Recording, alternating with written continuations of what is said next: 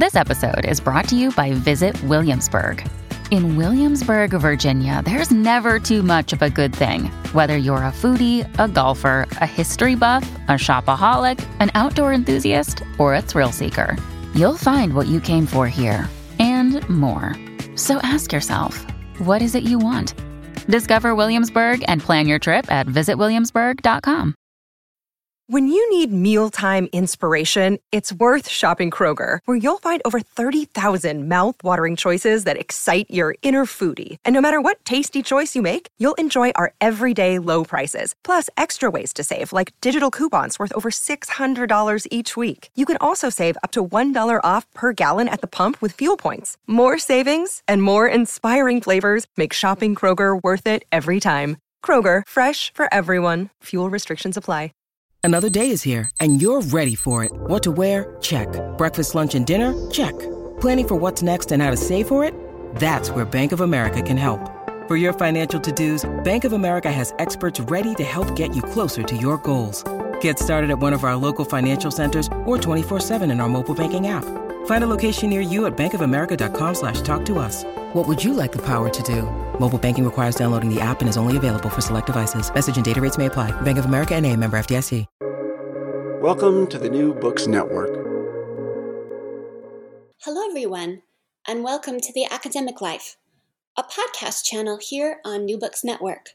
I'm your host, Dr. Christina Gessler, and today we're talking to Dr. Dara McCashin about what imposter phenomenon is and why we get it. Welcome to the show, Dara. Thank you very much. I am so glad that you're here and that we get to talk about this. I think it's a really important topic that I know I didn't know enough about when I was a grad student or a college student, either one. But before we dive into that, will you please tell us about yourself? Sure. I feel like saying my name's Dara and I'm an imposter as well, but it seems to be a phenomenon that gets us all nodding and interested. But I suppose my own background is in the world of psychology.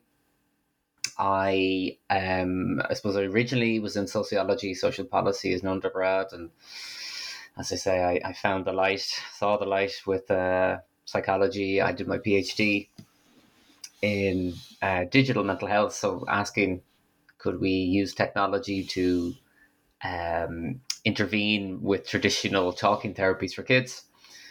And I was always interested in the good and bad of technology for different sort of psychological outcomes. I had done a master's in forensic psychology. And I suppose, like a lot of areas in academia, we go where the funding is and we go where new research topics arise. And a lot of my recent work would have more kind of in the area of, I suppose, research advocacy and the whole topic of academic mental health really came to the fore in a European Union context. 2017, in and around the time I started my PhD, and I kind of put my hand up at a meeting in response to the conversation about mental health and well-being in a sort of policy meeting, and I've never really been able to escape it since. So I'm currently chair of a working group within a cost action, and a cost action is it's a European network that essentially just tries to build networks surrounding particular topics. So ours is all to do with academic mental health, and it's called REMO, Researcher Mental Health Observatory. And my day-to-day job would be assistant professor in the School of Psychology at Dublin City University. So that's me, and I'm also a fellow within the Anti-Bullying Centre in Dublin City University as well. So lots going on, basically.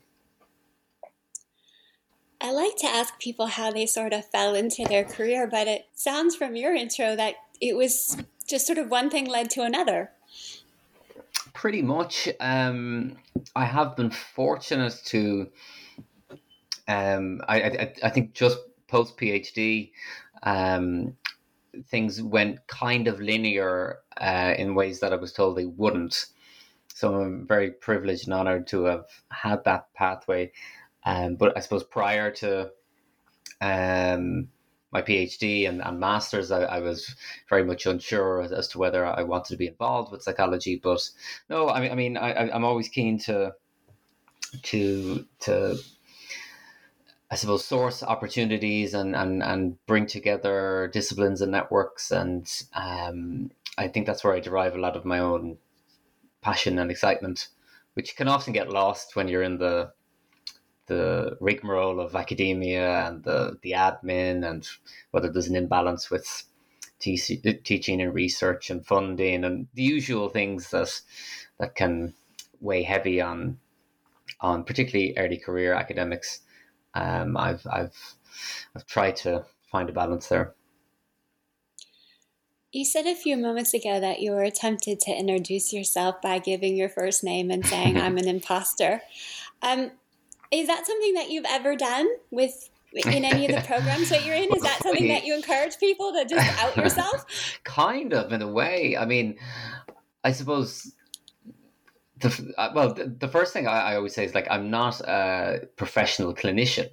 Granted, a lot of people in the academic world will be aware of this. Just because you have a specialism in a topic at PhD level doesn't make you a dispenser of professional advice. But sometimes that message can get lost. But at the same time, what I do like to do in talks to do with this particular topic is pretty much do something like you suggested. I mean, I remember I was looking through my slides for a talk that I did on imposter phenomenon last July, and I actually had a slide that said, and I stole this ethically because I asked him, Dr. Hugh Kearns, who's an educational psychologist that does a lot of kind of intervention type work with academics and PhD students. And he does this thing, and when he walks into a room or when he's given this talk, he'll say, and of course, there is one imposter here today. I'm not sure if you saw them on the way in. Really and truly, it's an amazement to me that they haven't been found out.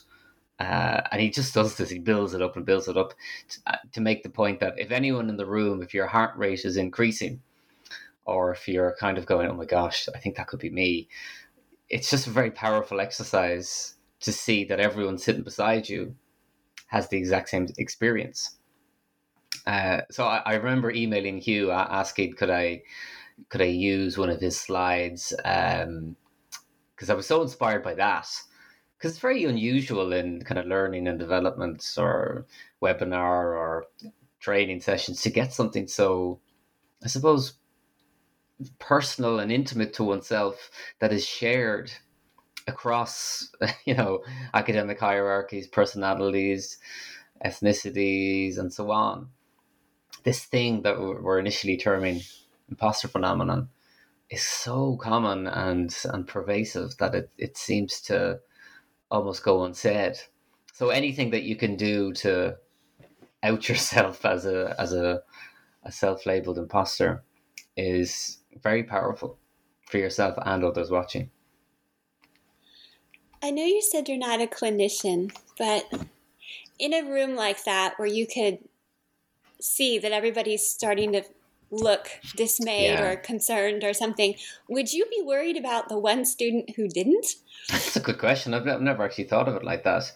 I suppose I wouldn't be worried, because if there is I suppose we can all think of different typologies or different cliches, whether they're true or not. That person that is hyper confident, rightly or wrongly, about their work, about their progression, about their ambitions, for whatever reason, it is always A to B to C. It's a nice linear progression, and great. There doesn't have to be a sense of imposterism throughout. But I suppose we do know from some of the research that has been done on it that there are like high numbers of those that would absolutely identify or experience these sort of feelings of being an imposter. There's two terms out there, at least in America. There's imposter syndrome, which is very commonly used least in the States. And then there's imposter phenomenon. Are they two ways of saying the same thing, or are these two different things? They are the same thing in terms of what we're referring to. And I'm very, although phenomenon as a word, if you haven't had your coffee in the morning and you're flustered, it's a big word. And then academics are very annoying in how they always use acronyms. So to be saying IP all the time, Bart Simpson's jokes aside, is not helpful to our listeners. So, but I still stick with it because imposter syndrome brings with it different connotations. And language matters. It's a fascinating story, as I understand it anyway. Imposter phenomenon originated in 1978. So this was with actually clinicians, Clance and Immis. So that was the first paper. So it's kind of 1970s, yeah. And it was, I actually have their definition here. They said, despite facts and trends to support otherwise, individuals feel intense feelings of self-doubt, fear of being exposed, and a sense of that they've somehow tricked their way into their field, with peers unknowingly overrating their competencies. And this was with a predominantly female professional sample, high-achieving female professional sample. And over the decades, it seemed to become popularized, perhaps by the self-help industry, by the corporate world, and slowly it became imposter syndrome. It'd be very interesting to map when and where that happened. But syndrome is medicalized language. It's unknowingly pathologizing something that may well be a normal response in the first instance to, for example, a new job, a new project, a new team. And when we get into, and look, there's always been a debate in psychology about like, for example, depression. Do we get or have depression like we do a disease? And that kind of, there are sometimes helpful messages with that, in terms of help-seeking behavior. If you broke your leg, you would seek help to have it mended. So if you're feeling broken emotionally, would it not also make sense to go and seek help? Those are nice parallels to prompt people to seek help, particularly those, for example, men. There's a problem with, or there's certainly a difference with help-seeking behaviors there. But with imposter phenomenon versus imposter syndrome, I worry particularly with the evidence base for interventions, or for even just understanding it conceptually.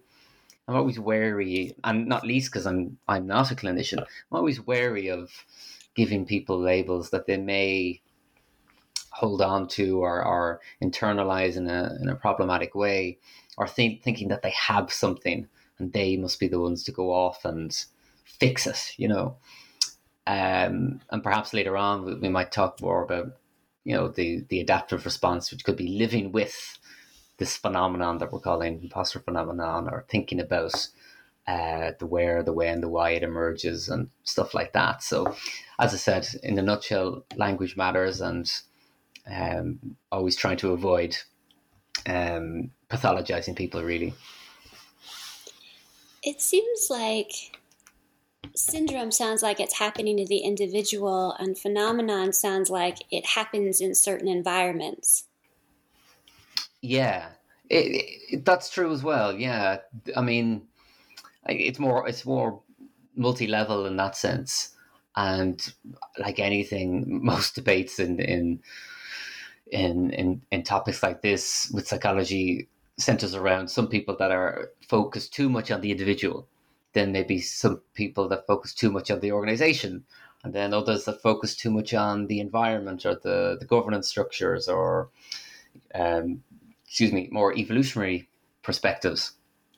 And you'd be unsurprised to learn that it's likely an complex interaction between all of these. And I suppose that's another advantage of imposter phenomenon as a kind of a catch-all description, that we can begin that conversation about what is it then about each of those levels that seems to be cultivating these sometimes very intense and consistent feelings across not just academia. I'm not sure if you've ever Googled imposter and celebrities. There's so many celebrity quotes out there about more or less the same thing. You could be forgiven for thinking it's a new doctoral student or a new professor in a new job. The same feelings are there. Before we dive a bit more into some of those things that you've broached as future things we can talk about today, because I would love to, can we describe what it feels like to experience this phenomenon? Yeah. I mean, everyone will have their own version of it, I suppose. And that original description by Clancy Imes, I hope I'm pronouncing that correctly. It could well be Ime, but just that sense of feeling you're going to be found out.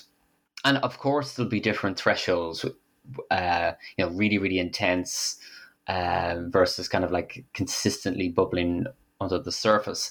But broadly speaking, it is feeling that, you'll always have an excuse as to why you're not good enough and that actually you're a fraud. You just got lucky. So I suppose even in my own head or down through the years, that thing that would resonate with me. I would reduce things to what I just got lucky with that funding, and if it was someone else they would have done a better project.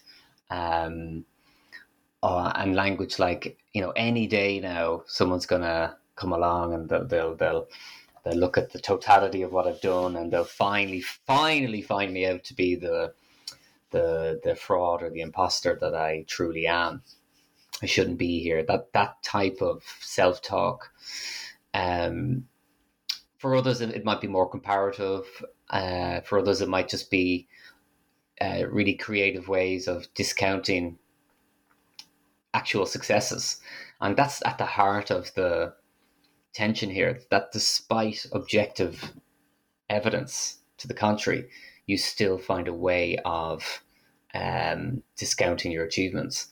And indeed, in kind of Dr. Hugh Kern's work, I think he has a freely available book on this, ebook rather. And there's a great cycle that he describes that, if you think of someone that's, fresh out of university and if they're kind of feeling that they don't know their place, that they're out of place, and they create a reason, okay, I must go and do a master's to make myself competitive, and then they get the master's and then they start looking for a graduate position and they might get that graduate position. And all the while through this journey, they'll be saying, I shouldn't be here. This is too much for me. I have no competencies whatsoever. I shouldn't be here. They're going to find me out any day now, and my boss is going to come in and say, why are you even here? You need to get out. So they'll create a reason. Okay, now I need to go and do a PhD, or now I need to go and do this course, or now I need to go and get this job or earn this money to kind of overtake this feeling of being an imposter. And it's amazing how creative people get with the reasoning that they give themselves. It's like, I just got lucky with the masters, or everyone in that course did well, so it's not.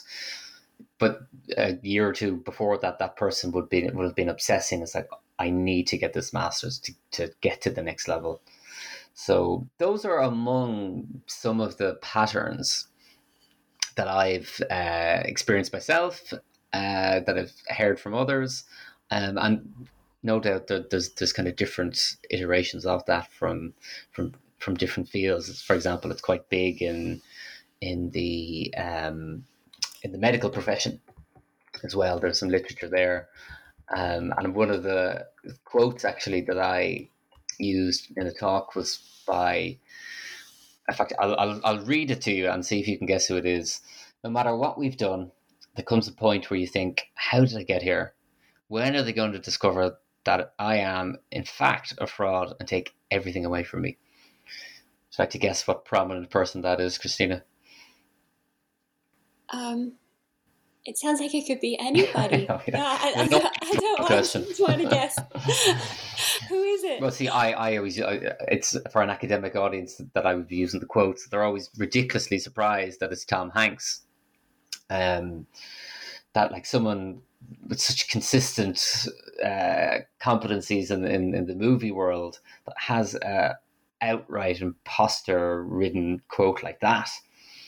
Like, when are they going to discover that I'm in fact a fraud and take everything away from me, despite the objective evidence of all his Oscars and all his illustrious career? So it's again, it is one of those things where you go, okay, that's that's something that resonates across the board. It's both relieving and sad. Yeah. I'm wondering as I listen, is there a physical health consequence? It sounds like one of the consequences is that it robs people of joy and of an ability to appreciate their own success. And I'm wondering if there's a physical toll. I'm not aware of specific research that would have looked at imposter phenomenon and like at a causal level with kind of physical outcomes. I mean, one important distinction to make here would be there is an ongoing debate, so one of the most consistent findings and more reliable areas within psychology, because psychology has had some bad press, rightly so, in recent years with things that aren't replicating, with the issues with the predictive power of psychology in the real world, and they're important questions. But of the things that we are confident in, the big five personality traits are chief among them. So, there's five of them: openness, extroversion, conscientiousness, neuroticism, and agreeableness. And they really are traits that manifest in weird and wonderful ways in our lives. And we can all think of the person that's really, really highly agreeable versus someone that's really disagreeable. If you ever tried to plan a holiday with friends, you'll instantly see these traits in action. The conscientious person wants to plan everything. The other person wants to be a bit more, or the opposite end of that is someone that wants to be a bit more free-flowing. One person's highly extroverted, loves the idea of meeting random people, whereas others, that would be their idea of hell. And there is a debate about whether imposter phenomenon is a particular manifestation of neuroticism. So neuroticism is the experience of negative emotion in many different ways, and that hasn't really been fully unpacked yet. My sense, there has been some good studies showing that, unsurprisingly, there is it is highly correlated. So those that have high levels of neuroticism are perhaps more likely to also report experiencing imposter phenomenon. So how this links back to your original question is that if there are high levels of neuroticism, which can also be associated with different types of anxiety or mood issues, that can over time, of course, be linked to more physiological or psychosomatic issues. So even the basics of how the nervous system works, if we do have a barrage of negative thoughts, some of which include anxiety about the future, or some of which might include thoughts about one's sense of being an imposter, that over time, for example, increased heart rate, increased cortisol levels, or even that sense of fatigue that we get from having to deal with all our intrusive, negative and anxiety-provoking thoughts. And the more and more you read those quotes, and it was interesting your observation there that it's relieving yet also sad, because there is a lot in it when you hear someone talk about their experiences. And I remember hearing quotes from other celebrities, and you're kind of going, God, that is sad. That here's a rock star or whoever that can't enjoy the amazing, unique talents and experiences of a world tour, for example, simply because they think that they shouldn't be there because they're going to be found out. That's if it's heavy hitting for us, imagine what it's like for their physiological responses. So yeah, it would stand to reason that at a kind of at a mechanism level, that these types of thoughts over time, where they become really intense to the point that they're adversely impacting behaviors, there may well be risks of more physical responses. But as I said, lots of research still to be done to establish causal pathways. You mentioned earlier on that some of the initial research was looking at women, and you talked about how men often are discouraged because of social stereotypes from seeking help. I'm wondering, as there are more conversations such as the one that we're having, and there's more research coming out, if more people will be sharing how it felt when they first noticed it. I shared with you during sound check that I mentioned in grad school to a professor that I trusted many of the feelings that you describe as imposter phenomenon. I didn't know the name for it. I didn't know that it happened to a lot of people. And the professor responded with, well, if you don't think you belong here, maybe you don't. And that was the first and last time that I brought that up, because I didn't want to be flushed out based on a feeling that I hoped was temporary or manageable. How does normalizing the conversation make it more possible that you can get more research about this? Great question. I mean, and it's terrible to hear. And sorry, but before I even answer, I'm curious if I could ask, what was your initial your reaction, your gut reaction to that comment or to that response by your professor? That I hadn't expected to be happy at grad school. I had expected it to be meaningful. Right. And so I didn't feel like there was a point in continuing the conversation with the professor, but it also shut down for me probably more realistic avenues to open that conversation, such as talking to other grad students about whether or not they were feeling that way, and finding someone who could normalize it for me without fear of, well, maybe you should just quit.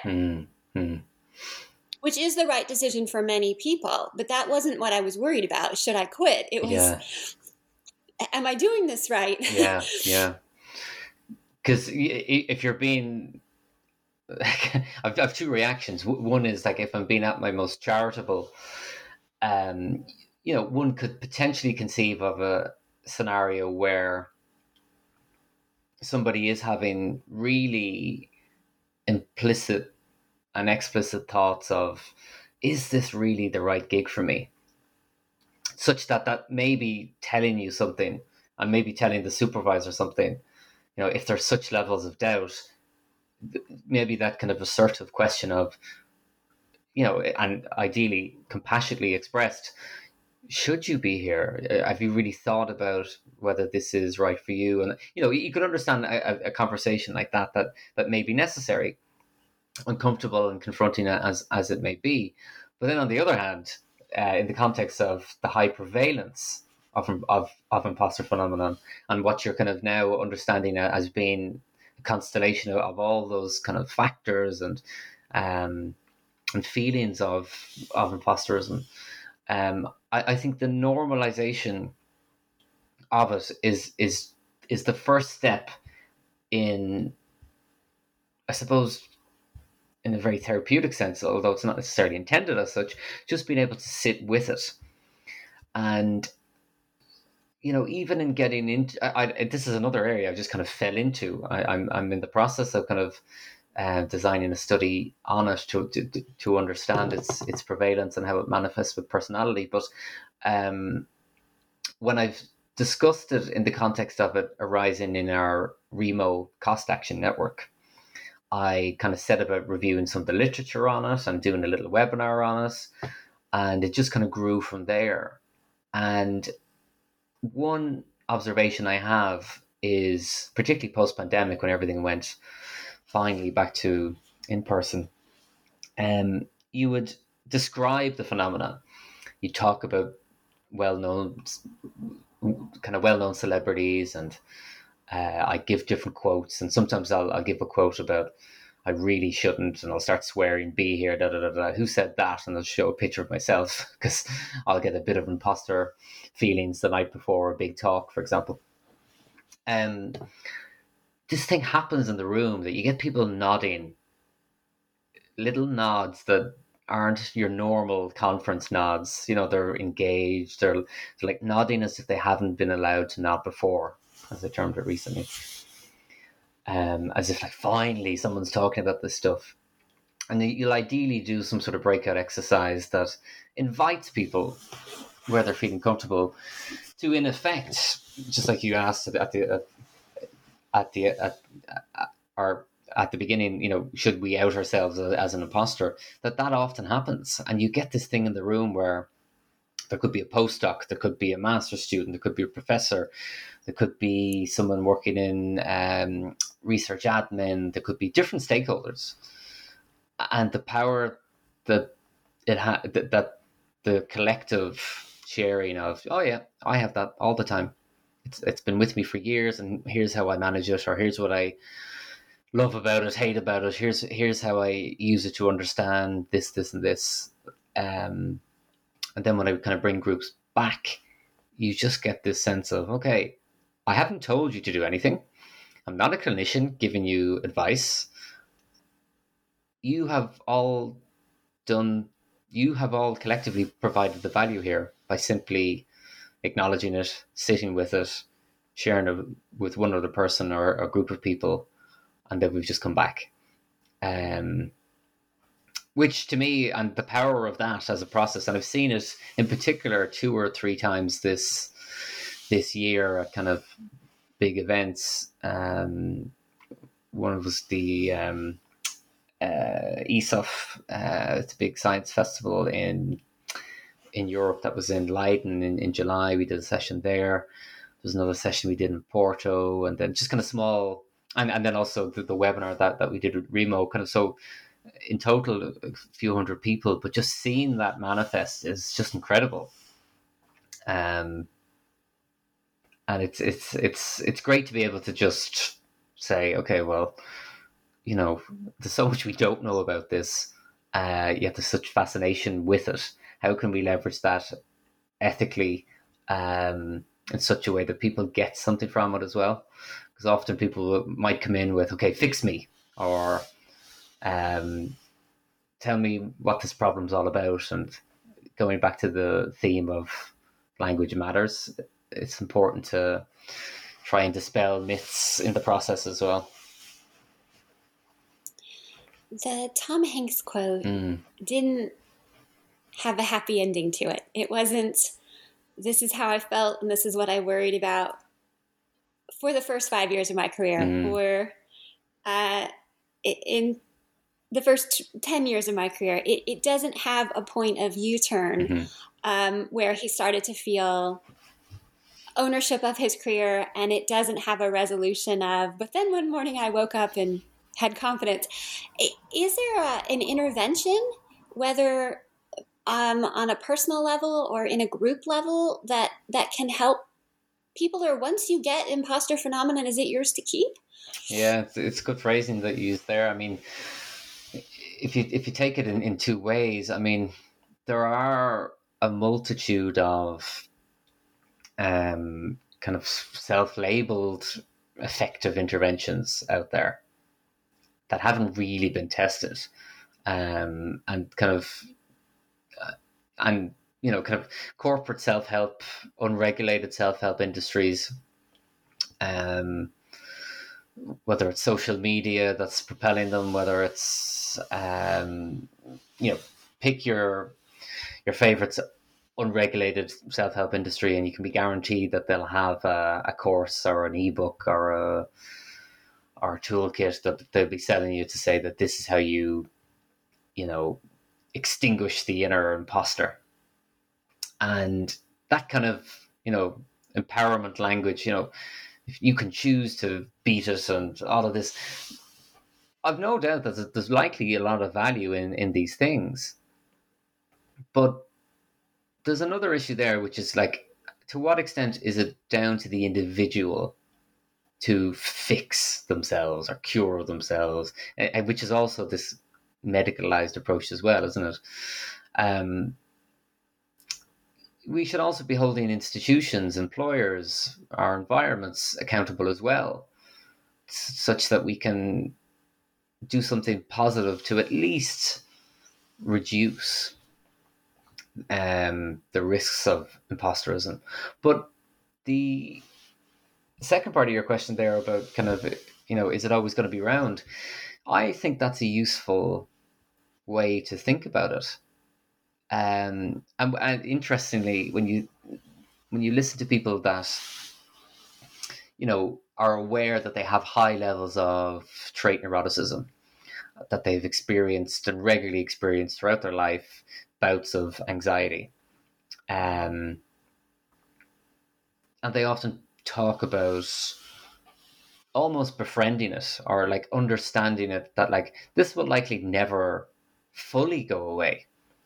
So how do I manage it? How do I kind of create a space where I know what my risk factors are, I know what my protective factors are, I know the things that I have to work on, I know the things that support me, and knowing that is probably more empowering and indeed evidence-based across time. So I know there's a lot in that, but I suppose in short, from an evidence-based point of view, the types of things that people do use to understand the many ways that the imposter phenomenon manifests would be, for example, cognitive behavioral interventions, CBT, cognitive behavioral therapy, understanding specifically for you, what is it between your thoughts, your feelings, and your behaviors? How is it that they're connected in such a way that might be worsening the experience of imposter phenomenon, and indeed something where there's a clear link to problematic behavior, so really strongly avoidant behavior. So you feel like a fraud, so you don't do the core tasks of your research position. Instead, you avoid going to the lab, or you appear to be busy with all these small, unnecessary but numerous subtasks. These kind of behavioral outcomes that are likely rooted to intense cyclical negative thought patterns and feelings of really low self-worth. Even just understanding that cycle can be incredibly empowering, and can be the doorway into challenging underpinning kind of negative core beliefs such as self-worth and self-esteem. And look, there are many ways that different talking therapies will address those processes. So learning about the role of trauma, childhood, attachment, all of these complex things. I think kind of talking therapies, evidence-based talking therapies, will of course be of use to a range of things, including imposter phenomena.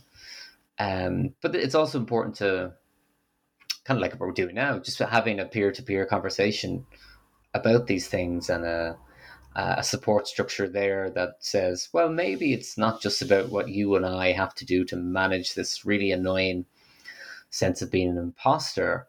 Maybe actually going for that coffee once a week with that group of people that kind of recognize this is an issue and want to call it out and sit with it in that way that almost becomes therapeutic. Or what can we do, for example, job orientation, or the first day of someone joining this lab, or what can we do to really reduce the risks of this being an environment where we're all silently walking around with feelings of being an imposter. I think those are the sorts of things that we should certainly prioritize, because there's another ethical issue with telling people to, address the complex psychological roots to things when we know access to psychological therapies is expensive. resources are not plentiful across the many institutions and countries and cultures. So that's important as well, and that's perhaps also why there's such there's been such an emergence of all these other resources. So there's a lot out there. So I'm always just try to get people to be skeptically cautious yet optimistic about the things they can do. When we're talking about what the individual can do, there will definitely be limits if they find themselves experiencing this again and again in a particular environment. When you do your research and you do your presentations, are there any specific things that you suggest that happen at the institutional level, meaning the professors can implement certain changes they didn't even realize they could or should do, or the university program could offer certain things that are more caring to the human being? It appears to me that any human being could be stressed to the point where they started to have a confidence crisis. Yeah. I mean, I'm just recalling that there was an article in Harvard Business Review by let me just get the name in case people want to check it out. It was last year. Tulshayan and Berry, "Stop Telling Women They Have Imposter Syndrome" was the title. And it's that message of, let's not pathologize something and put it back onto the individual to go and address, when there may well be institutional or supervisory factors that are worsening the problem. As I said earlier on, it is always going to be multi-level. There's of course going to be something going on at a policy level. There's definitely going to be institutional factors, and of course there's going to be our own individual factors, our personality makeup, our attachment style, our childhood history, and so on.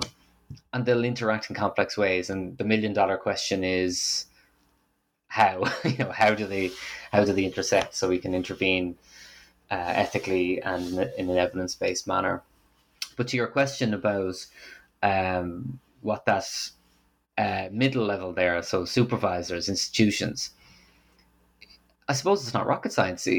Doing the thing where there's at least a critical awareness built into, for example, orientation sessions, kind of peer-to-peer support models that say, look, this is a common phenomenon. Here's what it is. Here's what it isn't. And here's where we're at in terms of supports that you should access. And that hopefully can cultivate a culture where people can call out or address, or on a bad week can say, look, I'm really feeling like a fish out of water here, and I'm feeling this, and this. Would there be any chance that you could support me with this thing?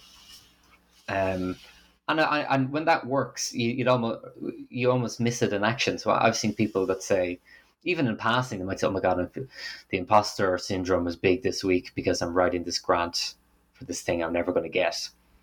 And a supportive colleague might come along and say, "I know you think that, but let me show you the roadmap that I used."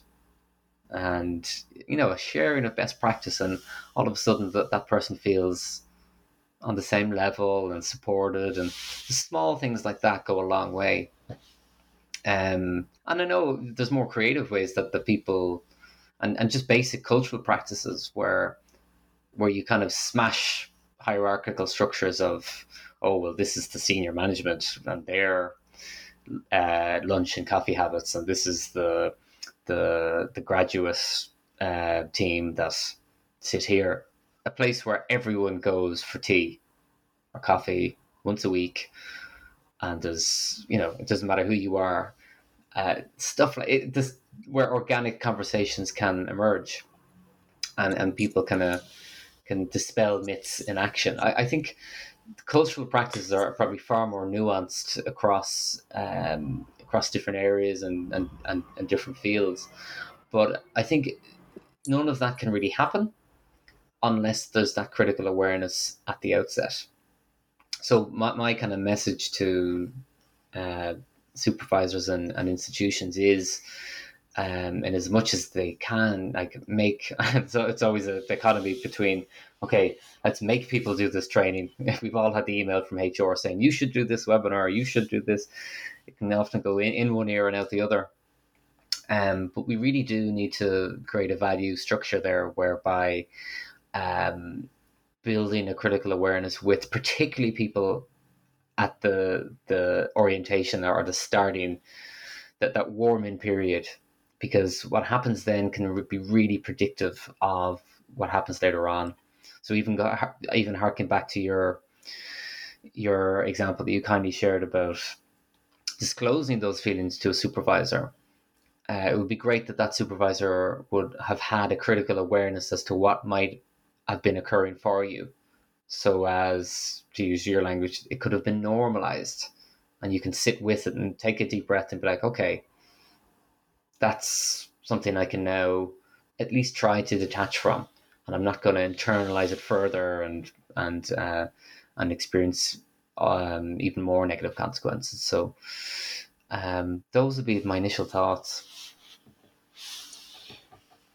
You've talked to us about how language matters and how you've done group work where people got to do this collective nod along with you. And does speaking it take some of the power out of it? If we hold it inside and we don't tell anybody we're feeling these imposter feelings, but we can speak it out the way you have your groups do when you leave the workshops.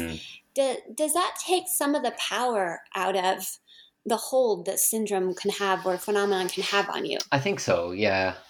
It's that truism of what's it? A problem shared is a problem halved. Of course, extends to this area. And there's that quote from, I think it's motivational interviewing. I understand what I say as I hear myself say it.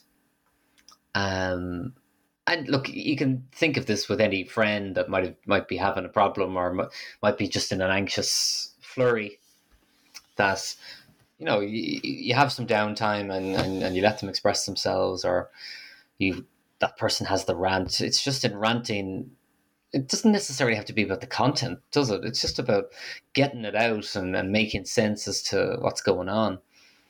All these things allow that process of awareness for, okay, I'm not an imposter, I just feel like one. Those are just words, but imagine if that's actually assimilated to that person's understanding. I'm not an imposter, I just feel like one. It's the first step in detaching from it, and being able to name it for someone that has never named it before could be incredibly powerful. And then being able to express it in weird and wonderful ways, whether they go off and have a few glasses of wine and joke about it with the colleague and go, okay, this is what it is, or whether they have a serious conversation with a peer that's gone on to do a different research project, and they can kind of see how it manifests in that institution and things they could look out for to try and fight back against it. There are many things that just by being able to say it, we can understand it, we can detach from it, and we can allow others to then share their version of it. So those, to me, seem to be the obvious advantages of finding safe and ethical ways to let someone express that. What do you hope listeners will take away? I suppose that level of critical awareness that there's nothing wrong with them per se, that there are things that they can do, and that, I suppose, in a nutshell, that they would do something to it to maybe start that conversation with themselves or with others. And what do you... I presume you're going to ask what I meant by that. But No, go ahead. Well, I was just thinking, so if someone wants to start that conversation with themselves or others, it'd be like, I know those feelings that Christina and Dara are discussing here, uh, and I know I've experienced them. How might I challenge them or address them? Because I just thought it was something that is a part of me, or I would hope that the critical awareness of hearing about the common nature of imposter phenomenon would help someone begin to try and have more control over it, I suppose, without feeling that there's something wrong with them or that it's all about them. That would be one hope, I suppose. What do you hope this episode sparks? I suppose in one ways it would be nice if it could just be a bit more freeing for people to be like, okay, it's not just me. At the very least, it's not just me. That in itself can be like for something that's such an internalized cognitive process. It's great that you can realize, okay, even the amazing Tom Hanks, fancy actors of the world have it. Even the esteemed professors across all these disciplines have it or experience it. That free nature would be nice, because then that can just allow a bit of pause, that deep breath, and then go, okay, let's see what this is all about for me. Do you think we would relate to each other differently if we realized everybody was feeling insecure? Yeah, that's interesting, because I often wonder, is that another barrier to people's lack of disclosure about it? And if you think about hyper-competitive environments, and academia is that, isn't it? There's a crisis of resources in many areas, and because of that, everyone's competing for a limited pot of funding and a broken reward system and so on. So anything that could signal weakness, if that's even the right word, is disadvantageous to the individual. And there could be a feeling that even though there's this encouragement to disclose a feeling of being an imposter, that maybe that might not resonate with others, or it might appear to the supervisor that this person is weak, to use that stigmatized word. And we know that stigma, even in the broader mental health sense, continues to be a barrier. If I say I'm depressed, feeling depressed, I'm highly anxious, I'm XYZ, that I'll be seen as lesser or weak or a risk, and all these stigmatizing responses across the system as well as peers could manifest. Now, look, there has been lots of amazing positive work done across societies in challenging that, and we do see a culture of mental health dialogue and increasing mental health literacy out there. But we also know that the stigma is alive and well, in perhaps more insidious ways. And there's probably likely, and this is speculative, there's probably likely equivalent versions of that for imposter phenomenon. But at the same time, because there's so much commonality amongst professions and different levels of professional disciplines, there's likely a very safe level where people can say, yes, look, this is a thing, and this is how we can address it, and this is how we'd be happy to start that conversation. So I think that would be one kind of happy common ground for any area, whether it's academia, whether it's the legal world, marketing world, whatever. What might be the first conversation that different people from different backgrounds and different stages of their career could sit around and share what imposter phenomenon means or has meant for them. That's the sort of lunchtime talk that I'd like to go to. Thank you so much for being here today, Dr. McCashin, and helping us understand more about imposter phenomenon. My pleasure.